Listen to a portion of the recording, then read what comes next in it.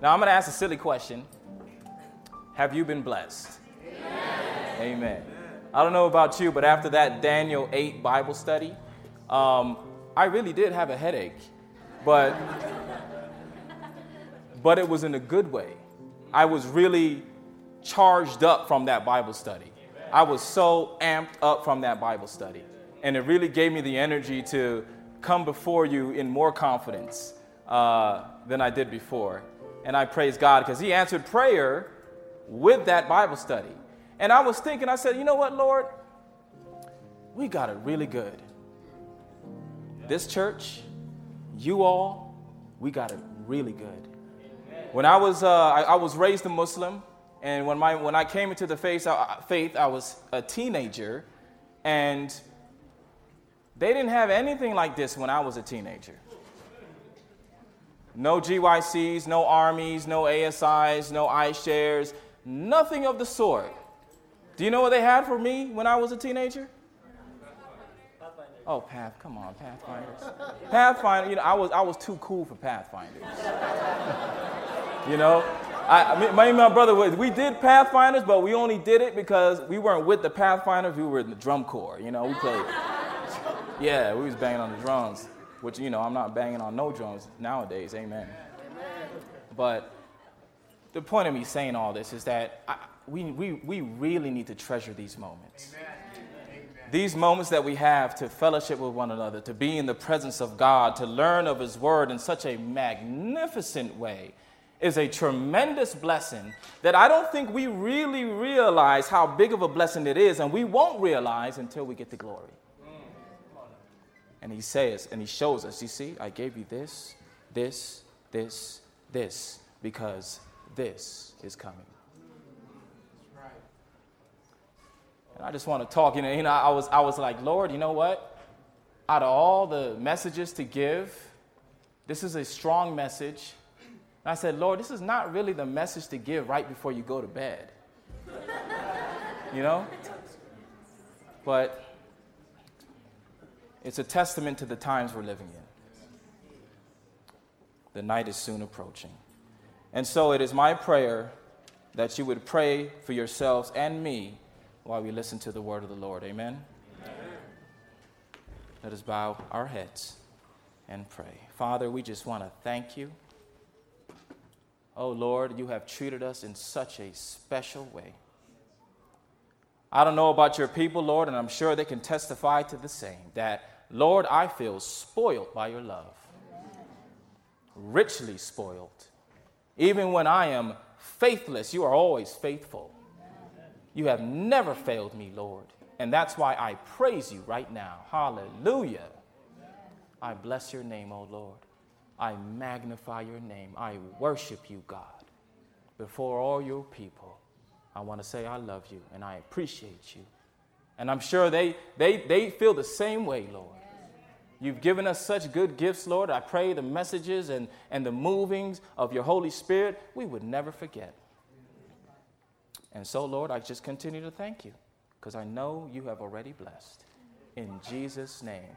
Let God's people say, amen. Amen. Amen. Praise his name. Praise his name. The title should be not a storm is coming, but the storm is here. Because the beginnings of the storm are already happening right now. And I want to talk about this storm because God has laid it upon my heart a couple months ago that my people are not in the position where they are prepared for this storm. Not only that, is that my people have heard about the storm so frequently they have become desensitized.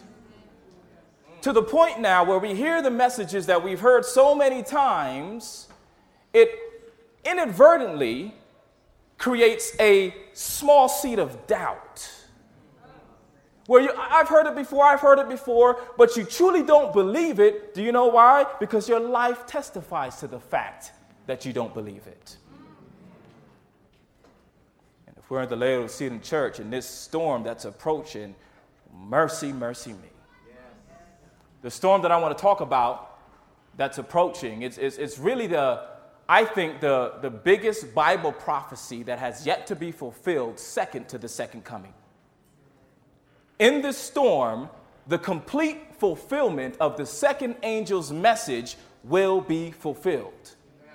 Babylon is fallen because she made all nations drink of the wine of the wrath of her fornication. Do you know Babylon has not completely fallen yet?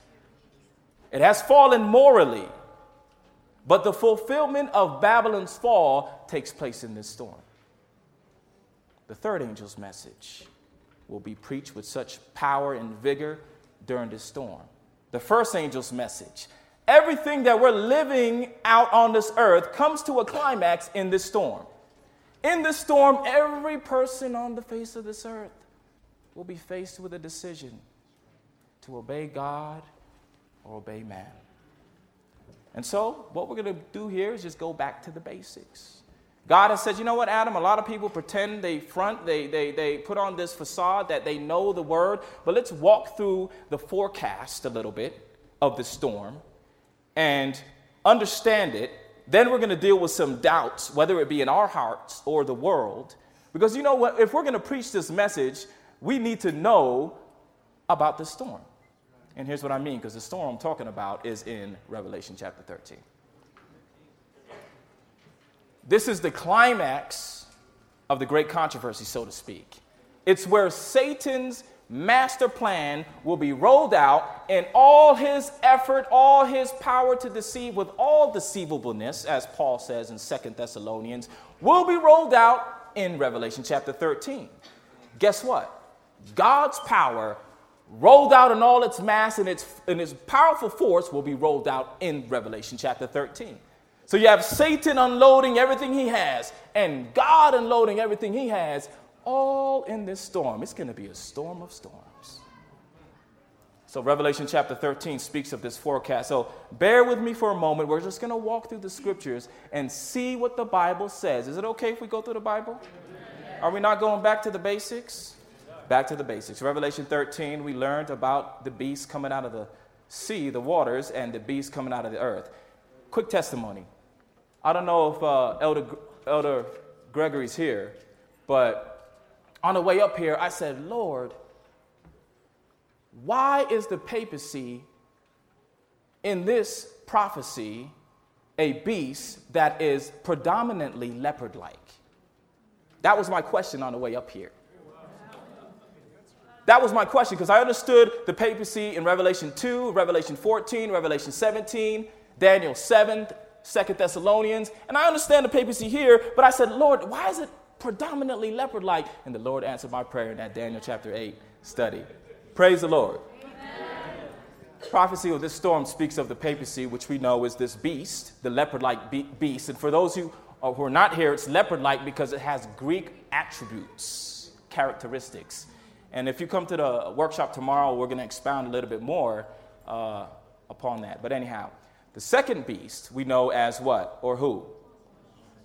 Now I want some interaction here because I'm getting kind of hot. And the second one is the United States of America. Now we don't have time to break down why, but through your own Bible study, you'll figure this out as well. Amen? Amen?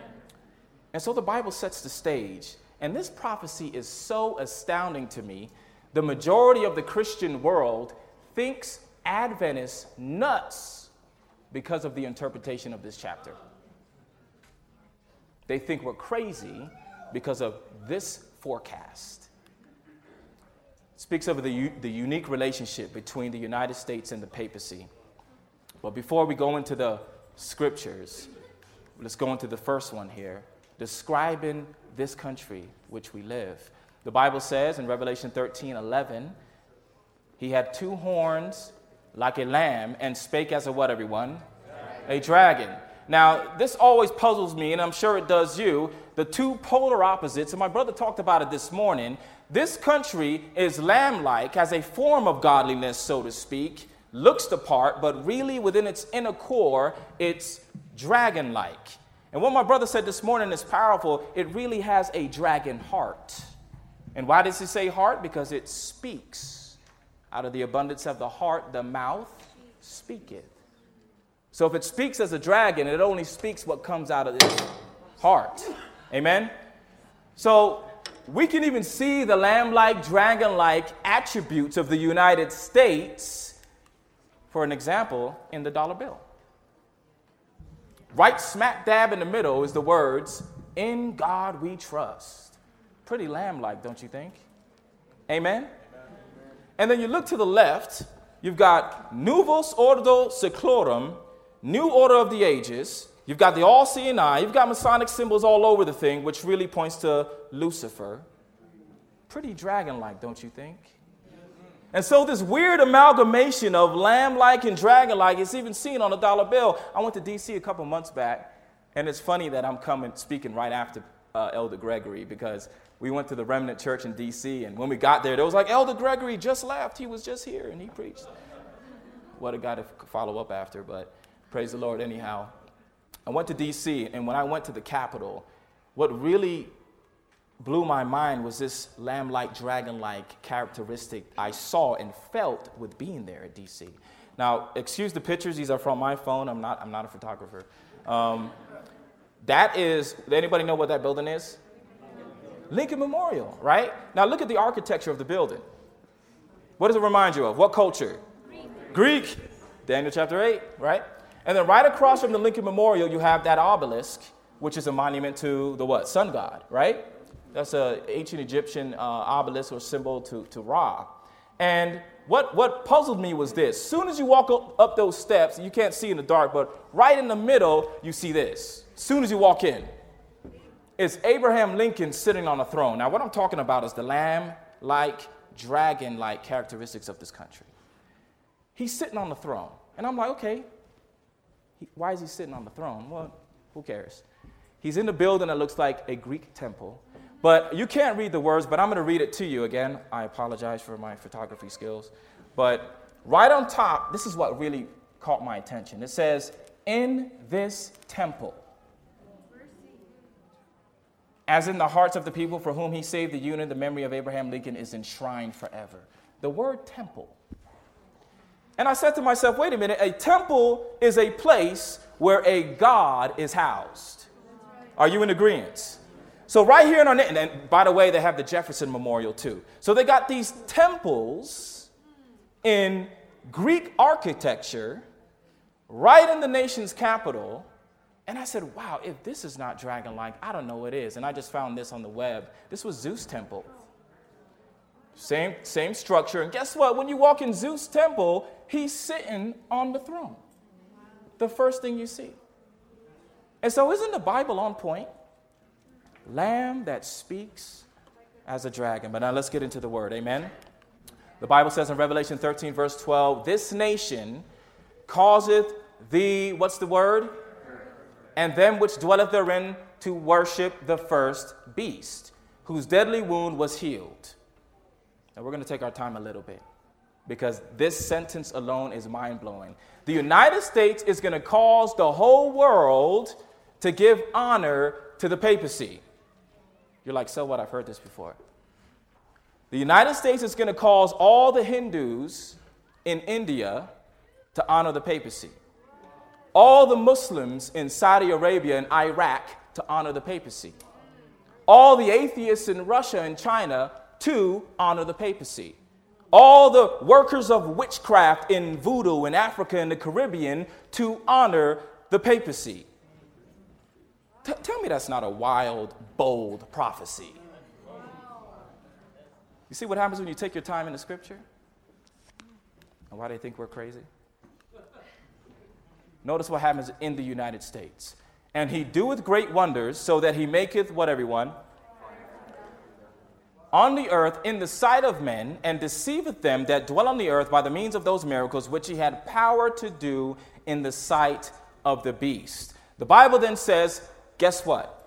This is how the whole world gets on the same bandwagon. Within this country, there is going to be miracles that are done that will assist with deceiving other nations into honoring the papacy. Are you with me? But notice what I've got underlined here. This is pretty much a Bible study. "And he doeth great wonders, and also fire coming down from heaven." Servant of the Lord said it's actually literal fire that will come down from heaven. This is not symbolic talk. there will be literal miracles done in this country. Now, the words that I underlined here is powerful because great wonders and fire coming down from heaven is direct reference to the Old Testament. Great wonders, when the Bible speaks of great wonders, it's always, you read it in the book of Exodus and Deuteronomy, affiliated with the plagues of Egypt. And the Lord showed signs and wonders great and sore upon Egypt, upon Pharaoh, and upon all his household before our eyes. Psalms 136, verse 4, to him who alone doeth great wonders, for his mercy endureth forever. Wait a minute. The Bible says only God does great wonders. Whenever he mentions great wonders, it was his hand, the miracles in Egypt. But in Revelation, we see that there will be a power doing great wonders. In other words, whoever is doing these miracles are going to be doing miracles that are only attributed to God. Let's move on. The second term that I underlined was, and fire comes down from heaven. The only time that happened, really, was the showdown, besides in Leviticus, the showdown at Mount Carmel. When Elijah had gathered the false prophets, and he said, if your God is God, and the God that answereth by fire, let him be God. Now, in Revelation, it says, in this country, there's going to be a movement within this country doing miracles such as great wonders and causing fire to come down from heaven. Both are only attributed to God. Are you with me? Do you see how powerful this deception is going to be? So in essence, what the Bible is saying is that there's going to be a movement within this country. People may be turning water into blood. People may be causing frogs up. Do you know that Satan mimicked some of the miracles in Egypt? He mimicked turning the rod into a serpent. He mimicked turning water into blood. Howbeit, he didn't do the whole river, praise the Lord. He turned some water into blood. And he mimicked causing the frogs coming up. He also mimicked causing fire coming down from heaven. Anybody know where that's found? It's in the book of Job. Job chapter 1. When his children are slain and God gives him permission, it says fire came down from heaven. So in the last days, fire will come down from heaven. These miracles will be perpetrated in the United States, and people will think, oh man, that's got to be from the Lord. I remember that story in the book of Kings. I know God did wonders in Egypt. That's got to be from the Lord. But Jesus gives us an idea of who will be doing these miracles in this country. For there shall arise false Christs, and what's that next two words? And shall show great signs and wonders, insomuch that if it were possible, they shall deceive the very elect. Now, I'm going slowly because I want the Bible to explain the prophecy. Jesus gives a name to the people who's going to be doing signs and wonders in the end days. And he calls them false Christs and false prophets. Did you get it?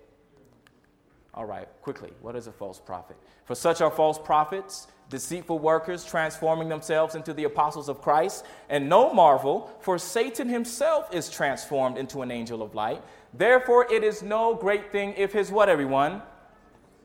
Ministers also be transformed as the ministers of righteousness, whose end shall be according to their works. I know that was a lot, but basically the Bible is saying a false prophet or a false apostle, according to the Bible, is one who wears the garment of Christianity, but in his inner core, he is a vessel for Satan. Now, according to Revelation, there's going to be great wonders, right? Fire from heaven. Jesus himself says only the false prophet will do that. Somebody who is in the garment of Christianity. So in other words, there's going to be a movement, a Christian, quote unquote, movement within the United States, doing miracles that are only attributed to God the Father, causing fire down from heaven, maybe turning water into blood, all for the fact of deceiving the world into worshiping the beast. Are you with me? And I saw 3 unclean spirits like frogs come out of the mouth of the dragon, and out of the mouth of the beast, and out of the mouth of the who? For they are the spirits of devils working miracles. Now, this is so astounding to me. My brother touched on it this morning, how Satan morphs into different forms. He started out front as a pagan entity persecuting God's power. Then he gave his seat, power, and authority to Rome. Revelation chapter 13, first couple verses. And then in the United States, he's going to use a Christian movement. Now, the United States is a Protestant country. He's going to use a Protestant Christian movement within the United States that thinks they are doing God's work, but in reality, they're going to be possessed with devils, causing fire down from heaven, all to deceive. Are we ready for this storm? Through the agency of spiritualism, miracles will be wrought, the sick will be healed, and many undeniable wonders will be performed. And as the spirits will profess faith in the Bible. Did you hear that? The spirits will profess faith in the Bible and manifest respect for the institutions of the church. Their work will be accepted as manifestations of divine power. Men under the influence of evil spirits will work miracles. They will make people sick by casting their spell upon them and will then remove the spell, leading others to say that those who were sick have been miraculously healed. Now, folks, we see Satan has preparing this mighty deception to come even now. There's false miracles going on right now. It's only a preparation stage of what is to come very soon. And we're going to see how soon this is. Continuing the prophecy, and deceiveth them that dwell on the earth. Speaking of this Protestant or this false prophet movement, by the means of those miracles, which he had power to do in the sight of the beast, saying to them that dwell on the earth, that they should make a what, everyone? To the beast, which had the wound by a sword and did live. I'm guilty of a lot of the times, and I don't do it anymore, of reading the Bible and pretending I know what it says. Anybody do that? We have this fear of looking silly or not. You hear it a million times, but you really don't know what it means. That was me with this. And I said, Lord, so there's a Protestant movement that's going to be doing miracles, and the whole purpose is so that they can make an image to the beast. What in the world is that? Great Controversy explains it so powerfully, and then I'll do my best after. In order for the United States to form an image of the beast, the religious power must so control the civil government that the authority of the state will also be employed by the church to accomplish her own ends. Now let me break something down to the best of my ability. You've got the beast, who is who? What entity is the beast? Papacy. I know we're asleep. Can you guys need to stand up or something? Get some exercise? You doing okay out there? Okay. I know it's been a long day. The papacy is the beast, right? These miracles are to make an image to the beast. So an image is not the actual thing. Are you in agreement? The image is something that looks just like the beast. Nebuchadnezzar rose an image in Daniel chapter 3, right? So if you're on the plain of Dura and you walked and you saw this image of Nebuchadnezzar, automatically from a distance you're going to say, you know what? Man, that looks just like Nebuchadnezzar. It's got the same beard, the same makeup, the same clothes. It looks just like him. And so what's going to happen in the Bible prophecy, something that looks just like the papacy is going to rise up in the United States. Do you understand? So what does the papacy look like? What's so unique about the papacy? The papacy is the only organization upon the earth where the Pope is the head of the church and he is the head of the state. It is unique upon the face of the earth. He's the only person that is the leader of the church. Imagine Ted Wilson being the president of the Seventh-day Adventist Church and the president of the United States. He said, amen, praise the Lord. That is unique only to the papacy. So what the servant of the Lord is saying plainly is when that is duplicated, when you have the merging of church and state.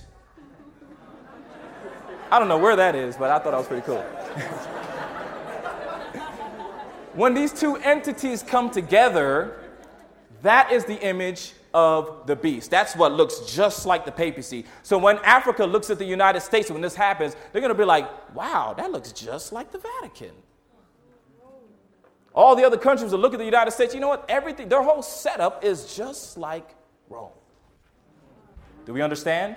And the purpose of the image of the, not get ahead of myself, but these miracles that are done in the name of Jesus, that's the thing we're not getting. There's going to be miracles done in the name of Jesus. Can you imagine an evangelist on TV? I'm not going to name some of them, but you turn on the TV, you see a TV evangelist, and he's saying, you know what, I've just got a word from the Lord. And he wants me to spread this word to the people. And he's healing people and doing all kinds of wonders. And then he says, you know what? God has laid upon my heart that we need to keep his holy day holy. And he's talking about Sunday. And then he says, you know what? To proclaim in front of all the world that I have the backing of the Father, the Son, and the Holy Ghost. Father, would you send fire from heaven? In the name of Jesus, would you send fire from heaven? And imagine fire coming down from heaven, burning up the altar in the church. What would that do to your faith? Wait a minute. Then you're going to get neighbors knocking on your door saying, you know what? 1 Kings chapter 18. The Bible clearly says that when fire comes down from heaven, let him be God. The book of Psalms 134 says, to him alone doeth great wonders. Are you ready for the storm? So when this image is duplicated, when they come together, do you see how crazy this prophecy is and how bold it is? When this is duplicated, this is what's going to happen. Only when this is duplicated. And he causeth all, both small and great, rich and poor, free and bond, to receive a mark in their hand or in their foreheads, that no man might buy or sell save he that had the mark or the name of the beast or the number of his name. If you come to the workshop tomorrow, I spend way more time on the second angel's message, which shows forth Sunday worship from the Bible as being the mark or the abomination or the wine of the wrath of her fornication. The Bible uses multiple names, and I don't have the time to get into it now. But when this union is put together, the baby of the papacy will now come forth in this country as a mandated law. Really quick for those who are confused about this, Daniel 7 speaks about the same power, same entity, and he shall speak great words against the Most High, and shall wear out the saints of the Most High, and shall think to change times and laws. And so when this Sunday sacredness law is put into place by this country, you see, here's one thing I want to explain. Right now, since the deadly wound, that has not been completely healed yet, and will not be healed until the image is in place. Do you know why? The papacy in 1798, I say, got its right arm cut off. Now, in the Bible, the right arm is the arm of power. It's what I call the arm that lays the smacketh down, right? It lays down the law. And the papacy had that executive power cut off. Now, our government is made of the legislative branch, judicial branch, and executive branch. Legislative branch issues the laws. Judicial makes sure that they're okay and they're right. Executive executes them. The papacy right now has legislative, judicial, but no executive branch. But when they link up with the most powerful army in the world, a universal army, they now will be able to execute their laws because now they have that power once again. Do you understand?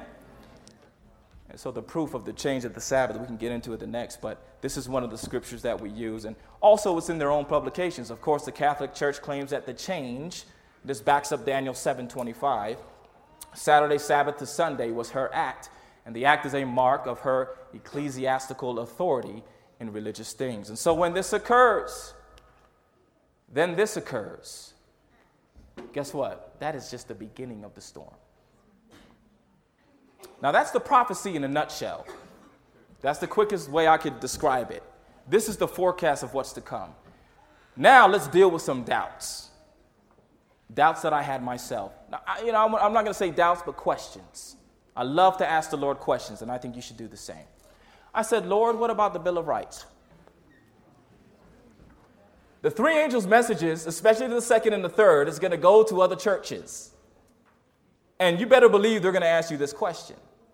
And they think us nuts because of things like this. Bill of Rights. Now, I learned a lot about our country, and I'm not going to get into it because of time, but let's move forward. Bill of Rights, there's actually 10 of them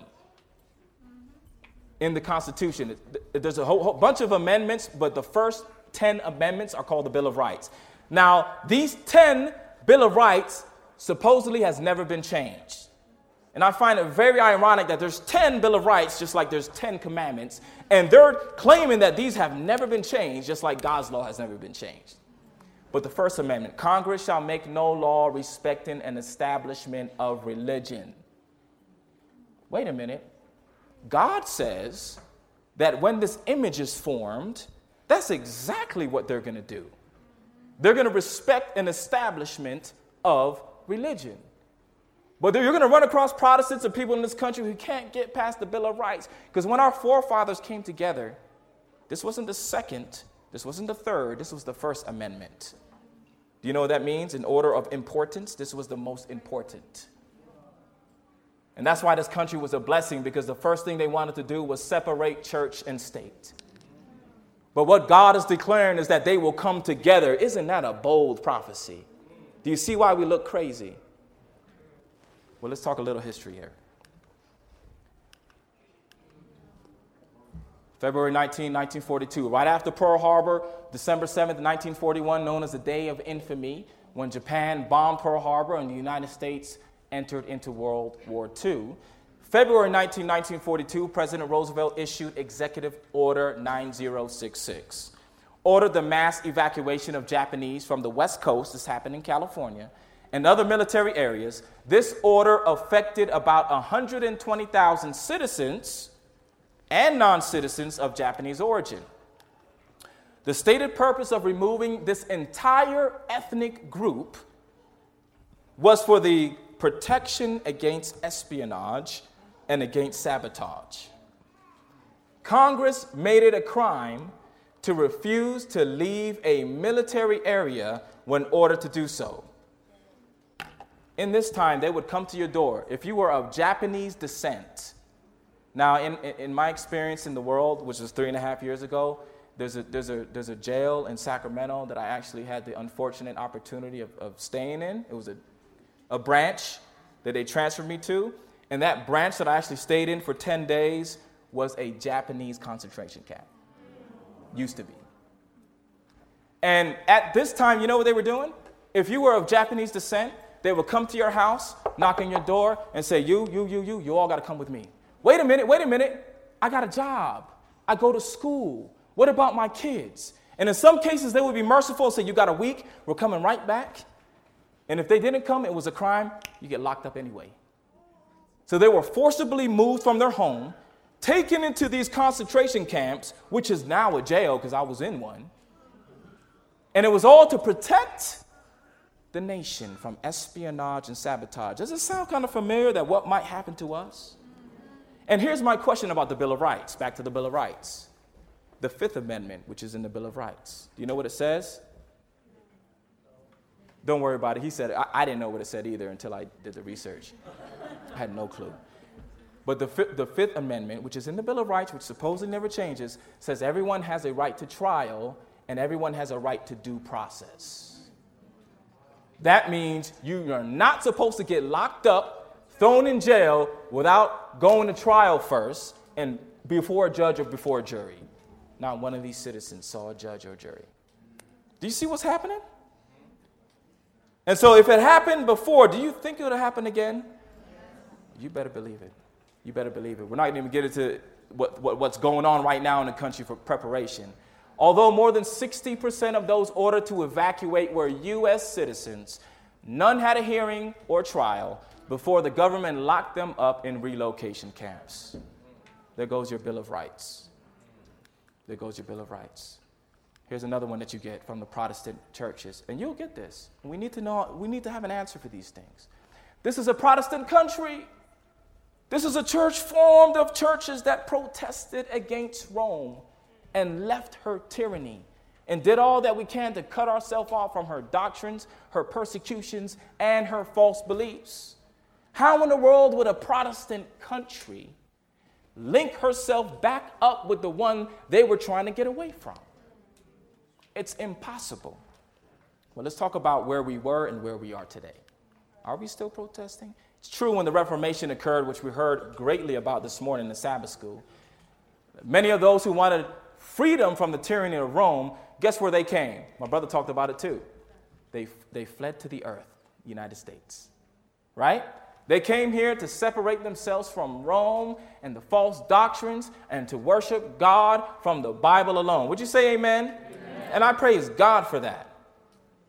But when they came to this country, the Roman Catholic Church rose up this man. I should say Satan rose up this man. He was mentioned in regards to being the father of the spiritual formation, Eastern mysticism. His name is Ignatius Loyola. He is known as the supreme general of the Jesuit movement. Now, the Jesuits were formed, and you can read this in Great Controversy, to bring back the lost sons and daughters of Protestantism at any means, by any means necessary. Their plan was to set up shop, follow the reformers to all the countries that they spread to, set up schools, and educate their children. Notice the Jesuit oath. And I know we've probably all seen this, but this is back to the basics. I furthermore promised to be Jesuit, you had to go through this oath. I'm not going to read the whole thing, but they had to promise to make and wage relentless war, secretly or openly, against all heretics, Protestants and liberals, as I am directed to extirpate, exterminate them from the face of the whole earth. I will spare neither age, sex, condition. I will hang, waste, boil, flay, strangle, and bury alive these infamous heretics, rip up the stomachs and wombs of their women, and crush their infants' heads against the walls, in order to annihilate forever their, how do you say that word? Execrable race. And we can go on and on. I've actually read the document. It's in the Library of Congress. That's the actual copy. And if you look at the whole thing, it is horrendous. They will go to any lengths to deceive, destroy. They're the masters of disguise. But you know what people say to us Adventists? You guys are a bunch of conspiracy theorists. You know, there are people that are saying this is not even true. This oath is false. You guys are just nuts. You're crazy. You hate the Catholic Church. You got an evil vendetta. That's what the world will say, and that's what they're saying now. Okay. You don't listen to us, Adventists. Don't listen to us at all. But maybe you might want to listen to the second president of the United States. How about that? Let's try John Adams. Now, John Adams was writing a letter to Thomas Jefferson. And they were concerned about these Jesuits that were following the reformers. And notice what John Adams said. Shall we not have regular swarms of them here in as many disguises as only a king of the gypsies can assume, dressed as painters, publishers, writers, and schoolmasters? If ever there was a body of men who merited eternal damnation on earth and in hell, it is this society of Loyolas. This didn't come from a citizen. This came from the president. Okay, you don't want to listen to the second president of the United States? Let's try the 16th president. The Civil War, would never have been possible without the sinister influence of the Jesuits. I've heard this quote before, and I know many, but the next quote I heard, I almost got Pentecostal. Almost. Not the false prophet up here, praise the Lord. But here we go. Abraham Lincoln, I do not pretend to be a prophet, but though not a prophet, I see a very dark cloud on the horizon. And that dark cloud is coming from Rome. A cyclone such as the world has never seen will pass over this country, spreading ruin and desolation from north to south. Neither I nor you, but our children will see those things. Woo! Woo! Hey, Lord, help me. He said, I pretend not to be a prophet, but that brother prophesied. Little did he know, he prophesied Revelation 13 about the storm that is here right now. And you see the position of our country. That's not too long ago. This was 1860s. That's not too long ago. Maybe, well, for us it is, but really, it really isn't. He made this statement. Do you know that around this time, the United States, its citizens were in fear? Now I'm going to make this plain. This message is not against Roman Catholics. I got Roman Catholic friends, and I love them to death. I know Roman Catholic people who love the Lord with a passion more than some so-called Adventists. So this is not against Roman Catholicism. I'm just preaching the word of the Lord. Straight from the Bible, what the Bible is telling us to get ready to do. This is talking about a system. Amen?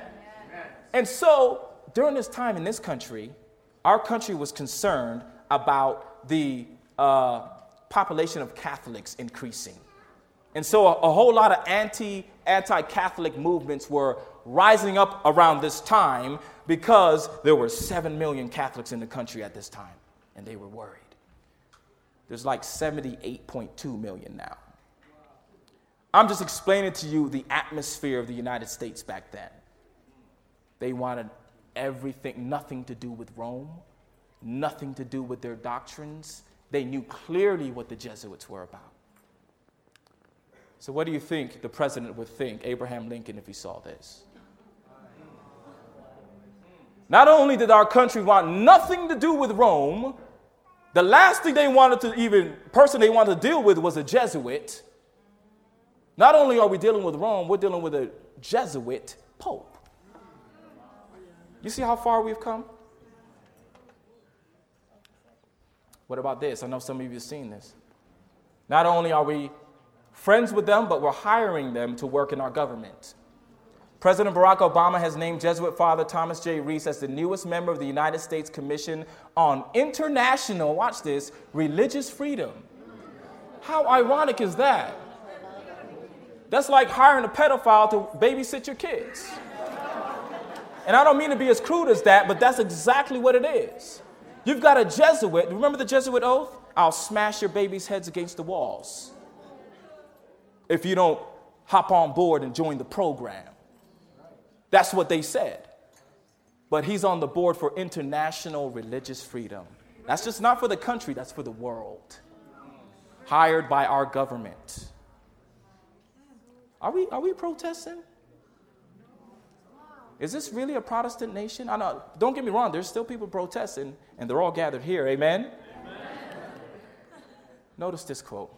I'm going to try and speed through this so much. When appearing as members of their order, speaking of the Jesuits, they wore a garb of sanctity, visiting prisons and hospitals, ministering to the sick and the poor, professing to have renounced the world and bearing the sacred name of Jesus, who went about doing good, but under this blameless exterior, the most criminal and deadly purposes were concealed.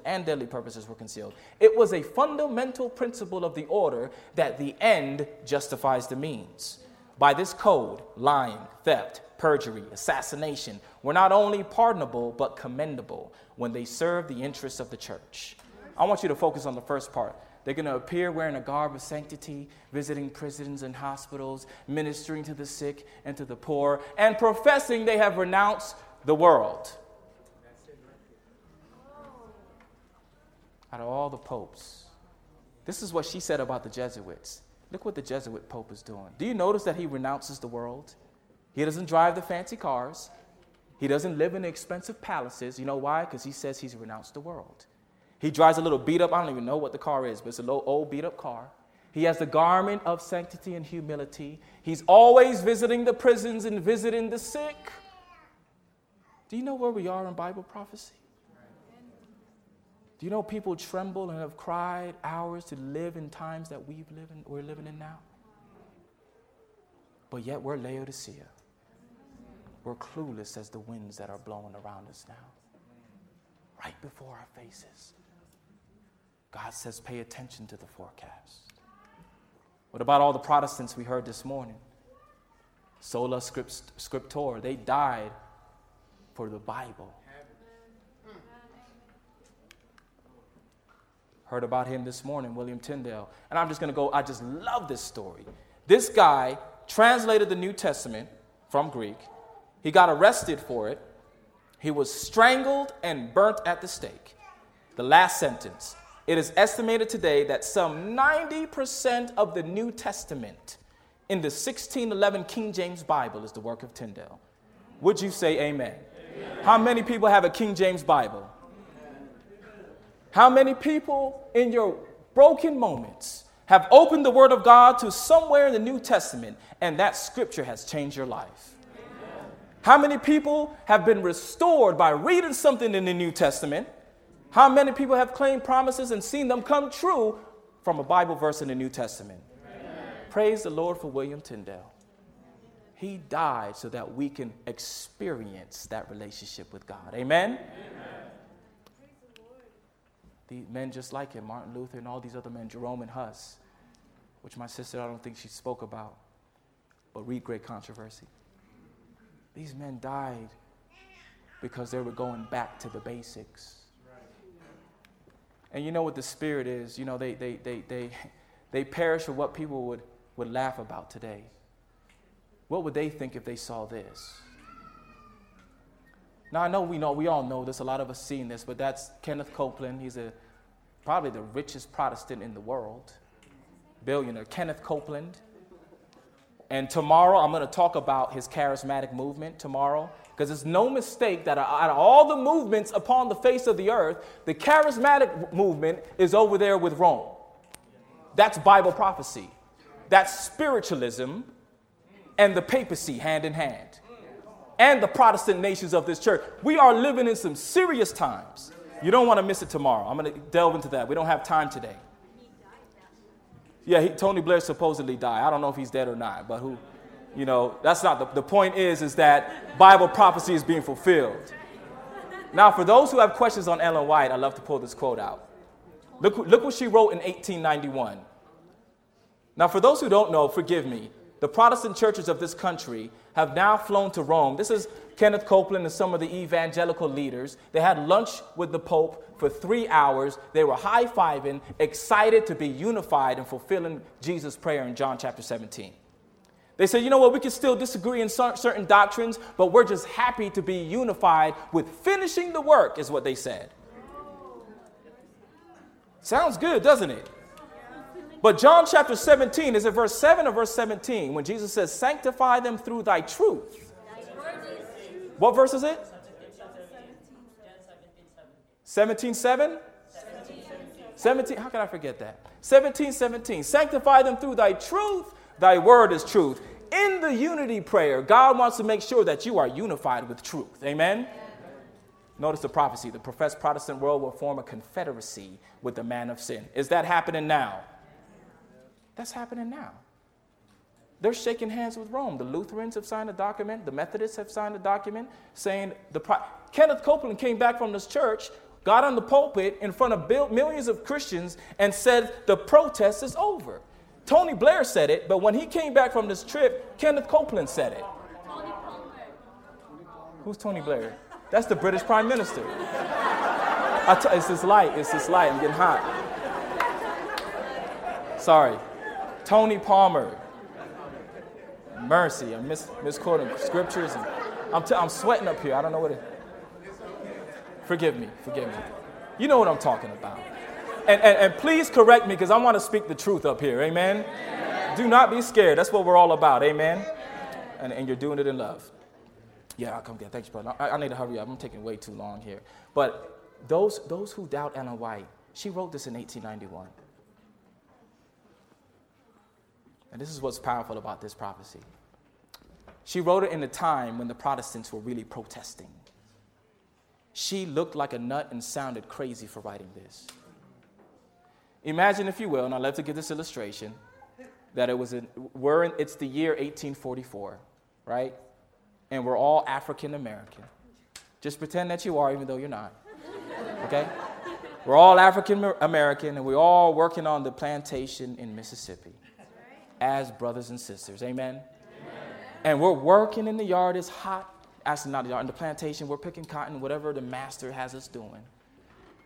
And I'm pumped up. I come running in the cotton fields, and I'm like, hey, y'all, I got something to tell you. And you're like, hush your mouth. Master's going to hear you and whoop us all. I'm just trying to paint an illustration. By no means am I minimizing what African Americans, my people went through during this time. But the illustration is this. We're all working. We're hushed. We're quiet. I come with this revelation, man. I had this crazy dream last night. And I think God wants me to share it with you all. And you're like, okay, you're intrigued now. Okay, hurry up. Master went in the house. Hurry up and tell me. And I'm like, here's the dream God told me. I had a dream last night, and it's a prophecy from the Lord. He told me that one day in this country, we're going to have a black president.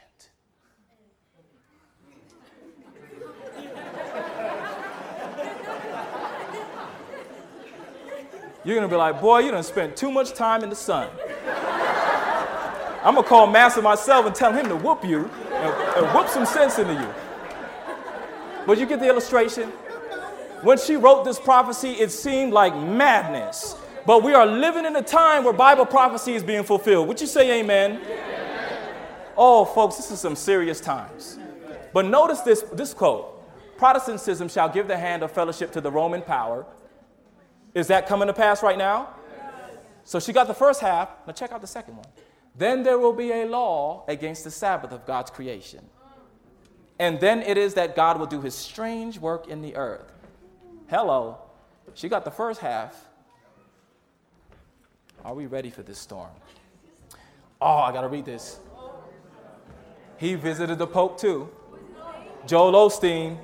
He's got one of the biggest churches in this country. Over 70,000 members. And I'm not going to talk about the brother. I'm going to let one of our brothers in a Protestant church tell you about him. Now, I almost got Pentecostal when I read this quote, too. Now, this is not an Adventist talking about Joel Osteen. Joel Osteen went to meet the Pope, and he, too, was singing the same tune that he's excited about the reuniting with the Pope and Catholicism. This is major. Joel Osteen has joined the rank of all other popular ministries in bowing his knee to the Antichrist system. This is not an Adventist saying this. And those that blindly follow his leadership will be the first ones in line with their hand out to be marked by the beast. Pastor Mark Herod Sr. of the Pentecostal Lighthouse Church. Would you say amen? Amen. Sheep I have from other folds. When the latter rain power falls, I have full faith that it's going to fall on people like Pastor Mark. Amen. And he's one of these people, one of the representatives that will come out of Babylon. He's already preaching the message right now.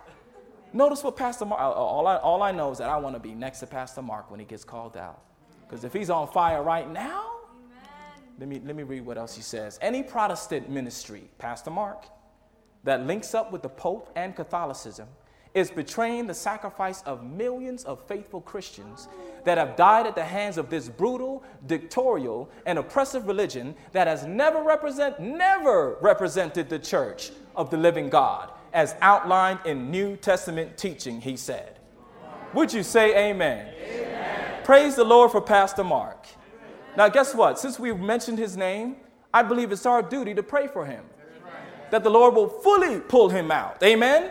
Remember Pastor Mark in prayer. You know what people are going to say and what they say about us? Man, you Adventists, you guys don't have the love of God in you.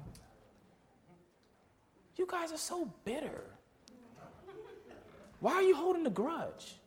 Let it go. Seriously. Jesus is all about forgiveness, right? Turn the other cheek.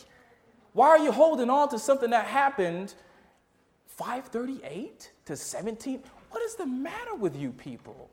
It happened before you even became a church. They didn't do anything. Matter of fact, John Paul II publicly apologized for some of the stuff he did. Some, yeah. Thank you. That's what I'm talking about. Correct me. Some. So why are you holding grudges? Why can't you just join everybody in love and let's finish God's work? Doesn't it sound good? That's the arguments you will be presented. But let's see what God says. To the law and to the testimony, if they speak not according to this word, it is because there is no light in them. So if there is a movement that is not speaking to the word of God, if they have no light in them, what do they have? Darkness. What does the Bible say about darkness? Be ye not unequally yoked together with unbelievers. For what fellowship hath righteousness with unrighteousness, and what communion hath light with darkness? Would you say amen? Amen. Go ahead and forgive them. Go ahead and pray for them, but don't go fellowshipping with them. Amen. Don't get in the same bed with the Pope and say, we're buddies now. Because there's no light in them, the Bible says. And we have no business and have no fellowship with the unfruitful works of darkness, but rather reprove or reveal them. That's what we're doing tonight. Oh, let me go back. You're not ready for that one. How much time do I have, brother? Because I want to get to one last part. 15. Okay, you guys pray that we'll get through this. Okay. That was the Protestant churches, right? We can see clearly where we are as a country. We're not really protesting. Our presidents are in bed with the Pope.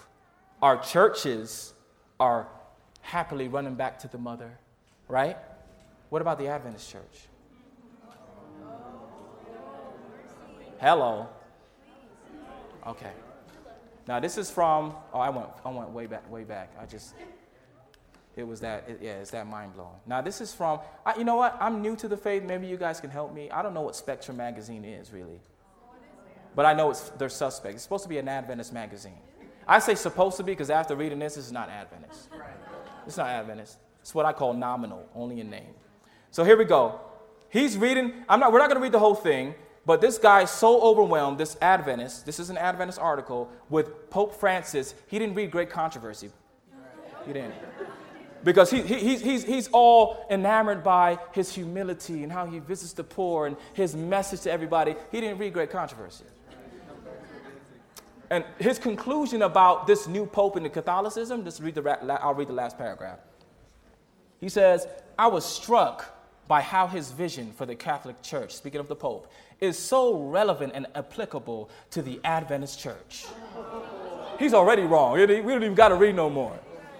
But we will, to understand where we are in Bible prophecy. This seems to be an inversion of roles. To those who still see the papacy as a beast, he's talking about you, it is undeniable that it is increasingly speaking more like a lamb than a dragon. Woo! Yeah. Meanwhile, the top levels of the SDA Church seems to be hunkering down in obsessions and procedures. In the words of Francis, which have little to do with its mission in the world, ironically, the infamous kingly power of beastly religious leadership seems to apply less and less to the Catholic Church and more to those who fiercely criticize it.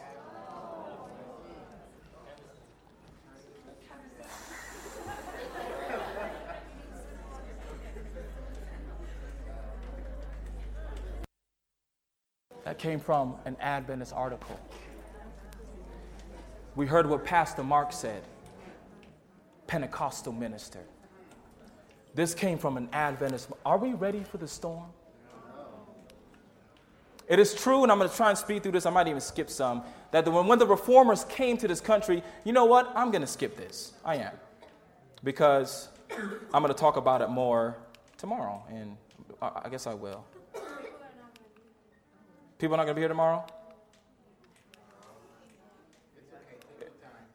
No, I have a bad habit of, you shouldn't have said that, brother. You tempted me here. My wife knows I talk too much. Yeah, praise the Lord. Have mercy. Now I'm in a conflict now. What do I do? Lord. Well, I just want to teach you a principle in Scripture really quick. This is a... You have extra 20 minutes. Okay, let me go back.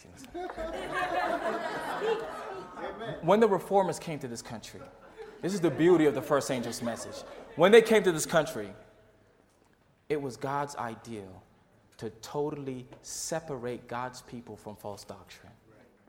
And it was his ideal that they do come to this country. But when they came to this country, not only to get away from the influence and oppression of Rome, but to completely separate herself, the church, from all her false doctrines. And that's the beauty of the first angel's message. Do you know when the churches came here, the Protestant churches, they did a lot to separate themselves from the false doctrines, you know. They're the baby of the Catholic. The Protestant churches are the children of the Catholic churches, so to speak, in the sense that they came out of Rome during the Reformation, right? And as they came out, God said you need to be separate from among her. But a lot of the churches, even to this day, are still attached to the mother by an umbilical cord of doctrines, right? And the two main ones are these, amongst others, even eternal torment, right? But one of the major ones which will take place, well, actually both of these will play a major part, and I'll talk about it in the workshops tomorrow. But the Sunday Sabbath, this doctrine that binds them together, you see, the first angel's message, do you know what it was?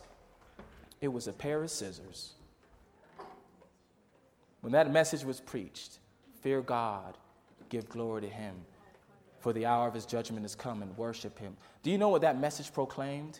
The pillars of the Seventh-day Adventist church. You know, give glory to him, you glorify God in revealing Christ's character, but it also, giving glory to God, is the health message of this church. You glorify him in your body. You fear God, keeping his commandments. The hour of his judgment is the message of the sanctuary. It also is the message of the state of the dead. To understand the judgment, you have to understand the state of the dead. Amen? Amen. Worship him that made heaven and earth, the sea, and the fountains of waters is the message of the Sabbath. Fear of God is really also righteousness by faith. I don't want to get too deep, but when that message was proclaimed, God set a platform and says, this is where my church is supposed to be. And all those who did not heed to the platform, that's why this church is special. The first angel's message proclaims this movement. Do you get it? It was God's scissors here. The first angel's message was the scissors, to totally cut yourself away from Babylon with false doctrine. Amen. And the scissors was meant to snip that cord of Sunday sacredness, immortality of the soul, eternal torment, all these false doctrines. But those who did not heed the first angel's message automatically are still bound through doctrine to the mother. Are you following me? Now, notice the terminology here. It is well to remind the Presbyterians, the Baptists, speaking of the Protestants, the Methodists, and all other Christians that the Bible does not support them anywhere in their observance of Sunday. Sunday is an institution of the Roman Catholic Church, and those who observe the day observe what's that word? Remember the word here. This is what the Catholic Church is using. They're saying you're obeying our commands, right? Notice the terminology here. It was the Catholic Church which has transferred this rest to Sunday, in remembrance of the resurrection of our Lord. Therefore, the observance of Sunday by the Protestants is, and what's that underlined? Homage they pay, in spite of themselves, to the authority of the Catholic Church. I want to focus on the terminology that they're using. For those who are still worshiping on Sunday, the Catholic Church is saying you're obeying our commands and you're paying homage to us. Now, in light of that language, let's look at Scripture.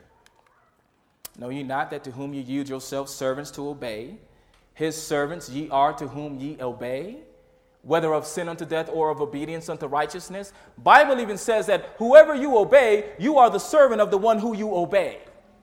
So the Protestant churches automatically joined to the Catholic Church are the servants of the Catholic Church. I might get ahead of myself tomorrow, but notice another principle. This is powerful, I think. What? Know ye not that he which is joined to a harlot, Revelation 17, Rome is called what? A harlot? Is one body. How many bodies? One. For two saith he shall be one flesh. Here's the principle in the Scripture. Through false doctrines, the Protestant churches are still attached to Rome. Therefore, they are joined to the harlot. Now, I don't want to get too deep. I'm going to cover this more tomorrow. The act of Sunday worship in the Bible is called fornication. It's also called the abomination of desolation.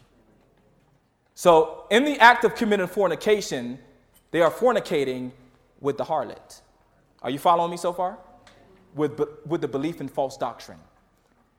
This fornication, the Bible says, if you're joined to a harlot, you're how many bodies? One. In Revelation chapter 14, the second angel's message is Babylon is fallen, is fallen. The Protestant churches it is mentioned, but The Bible only uses one title for both churches, the Protestant and Rome. He calls them both Babylon. Why? Because the Protestant church is joined to the harlot and they're one body. Did I lose everybody? Yeah? We'll just come tomorrow. We'll talk about it a little bit more. It's a deep concept. Through the two great eras, the immortality of the soul, Sunday sacredness, Satan will bring the people under his deceptions. I'm going to talk about immortality of the soul. It is powerful tomorrow. That movie, Heaven is for Real, is one of the most popular movies out right now, right? It's a story of a boy who has a near-death experience, and Christian churches are producing this. A near-death experience, he supposedly dies. He goes to heaven, and when he's in heaven, he sees his grandpa. He sees his sister. And he sees Jesus riding on a rainbow horse or something. And he sees the Virgin Mary. He wakes up and tells his father, I saw grandpa and I saw sister. And the dad's like, wait a minute. I never told you you had a sister. The little girl supposedly died before he was born, and the parents never told him. Spiritualism. And by the way, we'll talk about it a little bit more. An ordained Seventh-day Adventist minister produced that movie. Tomorrow. I met him, yep. No. Are you ready for the storm? Because it's here. Ordained. Spiritualism, I'll talk about it a little bit more. I'm going to skip this one because we're going to talk about it tomorrow. This is the last slides. This is a question I had for the Lord. The prophecy that we should believe in with all our hearts, proclaimed in Revelation 13, tells us that the United States, because of the Protestant movement within this country, would do such great miracles that it would deceive the whole world. The Buddhists in China, the Jews in Israel, the Hindus in India, and the Muslims in Saudi Arabia, all of them to worship the papacy. And I said, Lord, I'm having problems with this one. So far, you've answered my doubts and my concerns, but Lord, I used to be a Muslim. I was raised Muslim. So I know what Muslims are taught to believe. And they're taught to believe to look out for an antichrist, one who's going to come and impersonate Christ. They're taught to believe the workings of Satan, so to speak. And you better believe they do not like Christians. I shouldn't say that. Let me take that back. Some of them don't. The majority of Muslims cannot stand the United States. If you go to a Muslim country, now I've been in Saudi Arabia, so I can say that. They can't stand the United States. Not only that, they think it's the uttermost blasphemy that you say Jesus is God. Blasphemous to them. If you was in their country, they would stone you. They hate the United States, and you're committing blasphemy. So how in the world, Lord, does the United States, who they hate, convince them that Jesus is God? And they worship on Sunday on the same page as the papacy. Some good questions, right?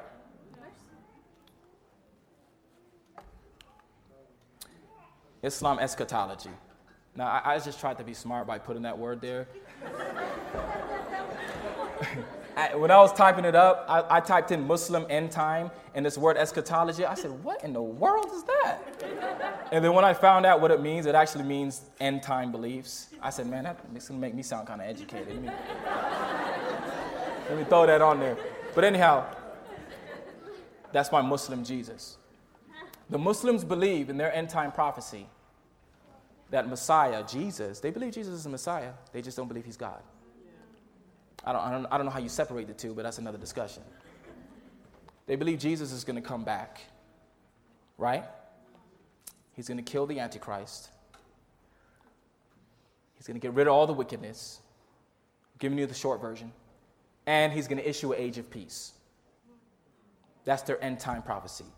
They call him Isa, the prophet Isa. The spear of Isa shall plunge into the Dajjal's chest. The Dajjal is the Antichrist. He's a one-eyed Jew, ending his dreaded reign. Then all battles will cease, and the world will know an age of peace. The role of Isa will be just, and all shall flock to him and enter the folds of the one true religion, Islam. Islam, by the way, if you're a Muslim, that means you submit to the will of Allah. Anybody who submits to the will of Allah is Muslim. So it's not that hard to be a Muslim. Muslim, not Muslim. That's one of the greatest travesties you can say. I'm just joking. It's Muslim, not Muslim or Muslim. Muslim, mus. Yeah. I know it used to bother me. You Muslims? Man, what are you talking about? No. Muslims, Muslim, okay? Muslim. All right. Yeah. Get it right. Amen. All right, so they believe in that. We got to move forward. I'm taking far too much time. Hindu eschatology. I thought this was amazing. Kalki, well, let me go back. That's Vishnu, one of the main Hindu gods. Right? Did I get it right? Yeah. They believe he's going to come back reincarnated as this individual, riding a white horse with a sword. And his name is Kalki. He's the final incarnation of Vishnu, who's the major god. Kalki will be atop a white horse with a drawn blazing sword. Doesn't that sound like Revelation chapter 18? Or was that 19? 19. He is the harbinger of the end time in Hindu eschatology, after which he will usher in Satya Yuga. You know what that means? An age of peace. So hold on. He's going to come down. He's going to get rid of all the wickedness in the world. White horse with the sword, and issue an age of peace. Are you following me? Buddhist eschatology. Okay, things kind of froze there. Maybe all right. They believe in the Maitreya, who's going to come back. Now, Maitreya, his name means loving kindness, is regarded as a future Buddha of this world. He supposedly will arrive when Buddhist teaching has been lost and teach the pure teachings of Buddhism. Maitreya will unify all religions through his teachings and rescue humanity from economic and other crises by teaching a universal brotherhood. I researched this more. They believe basically Maitreya is going to come when the earth is at its worst state. And he's going to come back and restore the teachings of Buddha. And then there will be an issue of age of peace and brotherhood in humanity. Sounds very similar to the other two, doesn't it? All right. We know what the Jews believe. They're still waiting on the Messiah. And when he comes, he's going to lead the Jewish people, rebuild the temple, and lead the Jewish people and the world, and they're going to usher in, the Messiah will usher in an age of peace. And then I sat back and I said, Lord, this is crazy. They're all waiting on the Messiah to come back, get rid of evil, and issue an age of peace. Now, according to the prophecies given to this beloved church, there's only one person that's going to come back, put his feet on this earth, and attempt to issue an age of peace. It's not Jesus. I'm going to talk a little bit about this tomorrow. You can start reading. Actually, I will. As a crown and act in the great drama of deception, Satan himself, a person in Christ, in different parts of the earth, he will be the Messiah to the Jews. He will be the prophet Isa to the Muslims. He will be Maitreya to the Buddhists. He will be Vishnu to the Hindus. And as he comes in different parts of the earth, Satan, in this book, servant of the Lord, says he's going to come to issue what's called a temporal millennium. I don't have time. You know what temporal millennium means?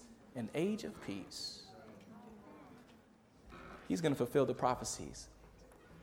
And you know what? I'm speaking to a Muslim brother at the mosque, and you know what he told me? He said, whenever a prophet comes down from heaven, because I was questioning him, why do you believe the Quran when the Bible came before and it says certain things? And he says, Muhammad came, whenever he came down, whatever he speaks, we listen to. So whenever Isa comes down with a new revelation, they're going to hop on board, and Satan himself is going to say, you know what? I want everybody to jump on the same ship. I want everybody to worship on Sunday. I got to skip through this. We're going to talk about this tomorrow anyway. This is the quote. We're going to talk about this tomorrow as well. Just imagine, if you will, this storm. They declared that they had the truth, that miracles were among them, that angels from heaven talked with them. This is talking about the earth against us, God willing. Heaven talked with them and walked with them, and great power and great signs and wonders were performed among them. And this was the temporal millennium which they had been expecting so long. The world was converted and in harmony with the Sunday law, and this little feeble people stood out in defiance of the laws of the land and the laws of God, and claimed to be the only ones right in the earth. Are you ready for the storm? You find a little bit more tomorrow. You're going to have ministers calling fire down in the name of Jesus, right? And then you're going to have, quote unquote, Jesus himself coming down, saying, I back up everything these ministers are doing. And then he declares a unity for all the world to jump on board. And everybody's expecting this age of peace, but guess who's in the way of the age of peace?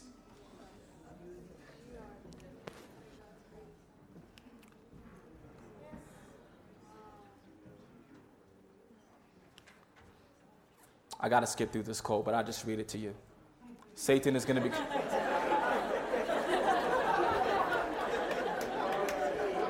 There's a great controversy going on in my head.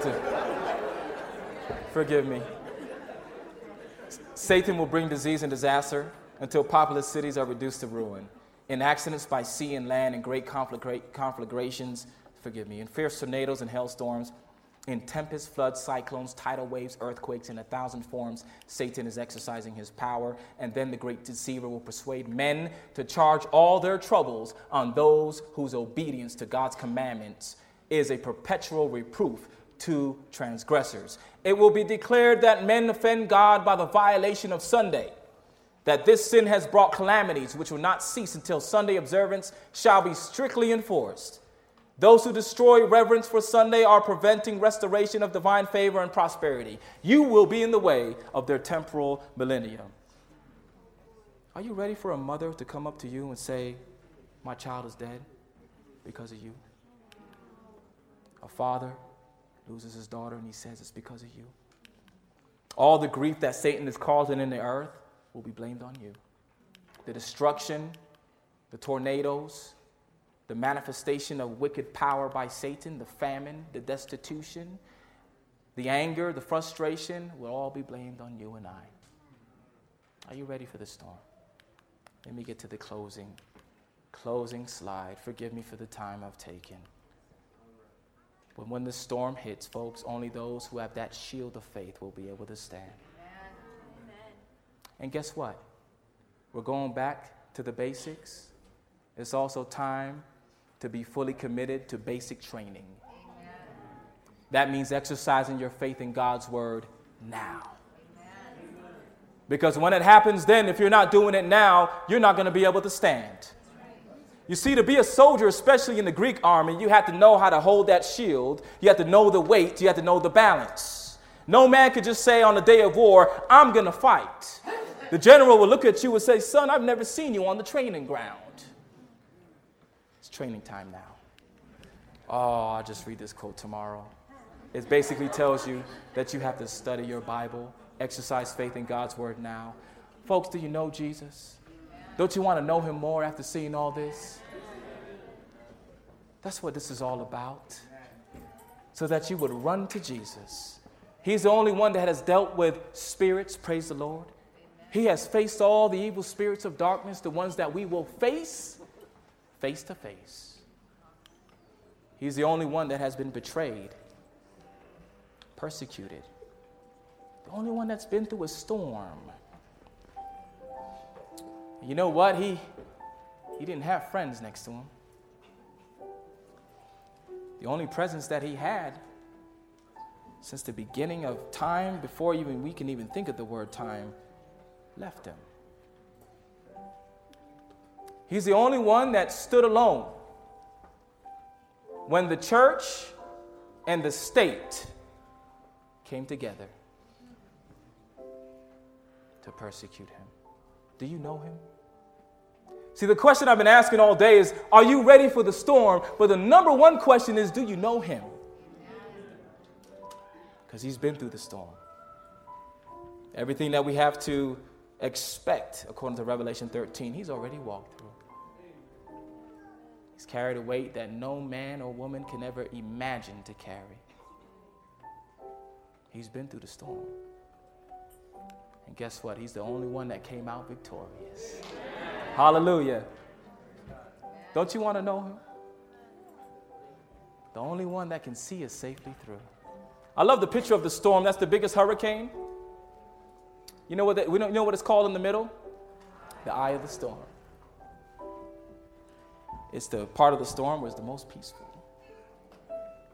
Folks, I declare unto you tonight that when this storm hits, regardless of the melee and the deception, if you know the Prince of Peace, you'll make it through safely. I love this scripture, and forgive me for rushing, but let this be our prayer tonight. Hopefully we'll go home with good dreams about Jesus and not about all the storms. Teach me thy way, O Lord. Let's get back to the basics, Father. Teach me your word. After he teaches you the word, your next step or your next request is, I will walk in thy truth. Amen. But Father, I can't walk in this truth because the standard is so high. I can't live up to that. So unite my heart to fear thy name.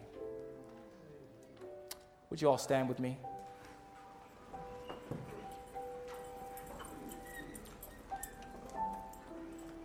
And let us pray. Father, we thank you so much, Lord, for giving us the forecast of what we should expect, being patient with us, Lord, with our Laodicean ways, holding back the winds of strife even now. We thank you for the mercy of your Spirit that continues to woo and never gives up. Oh, Lord, we hear you tonight. Some of us, Lord, are trembling at the future, but I pray that we would have more hope than fear. I pray that we wouldn't have any fear. Amen. That we would just have a complete trust in your righteousness. Amen. Oh, Father, bless us now. Give us a little energy, Lord. I know this was long. Please baptize us with your strength. Servant of the Lord says when we pray, we not only get spiritual strength, but we get physical strength. So I want to claim that in Jesus' name now because I know there's things that need to be done. Lead us continually in this night in Jesus' name. Let God's people say, amen.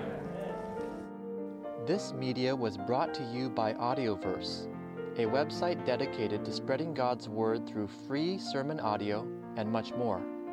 If you would like to know more about Audioverse, or if you would like to listen to more sermons, please visit www.audioverse.org.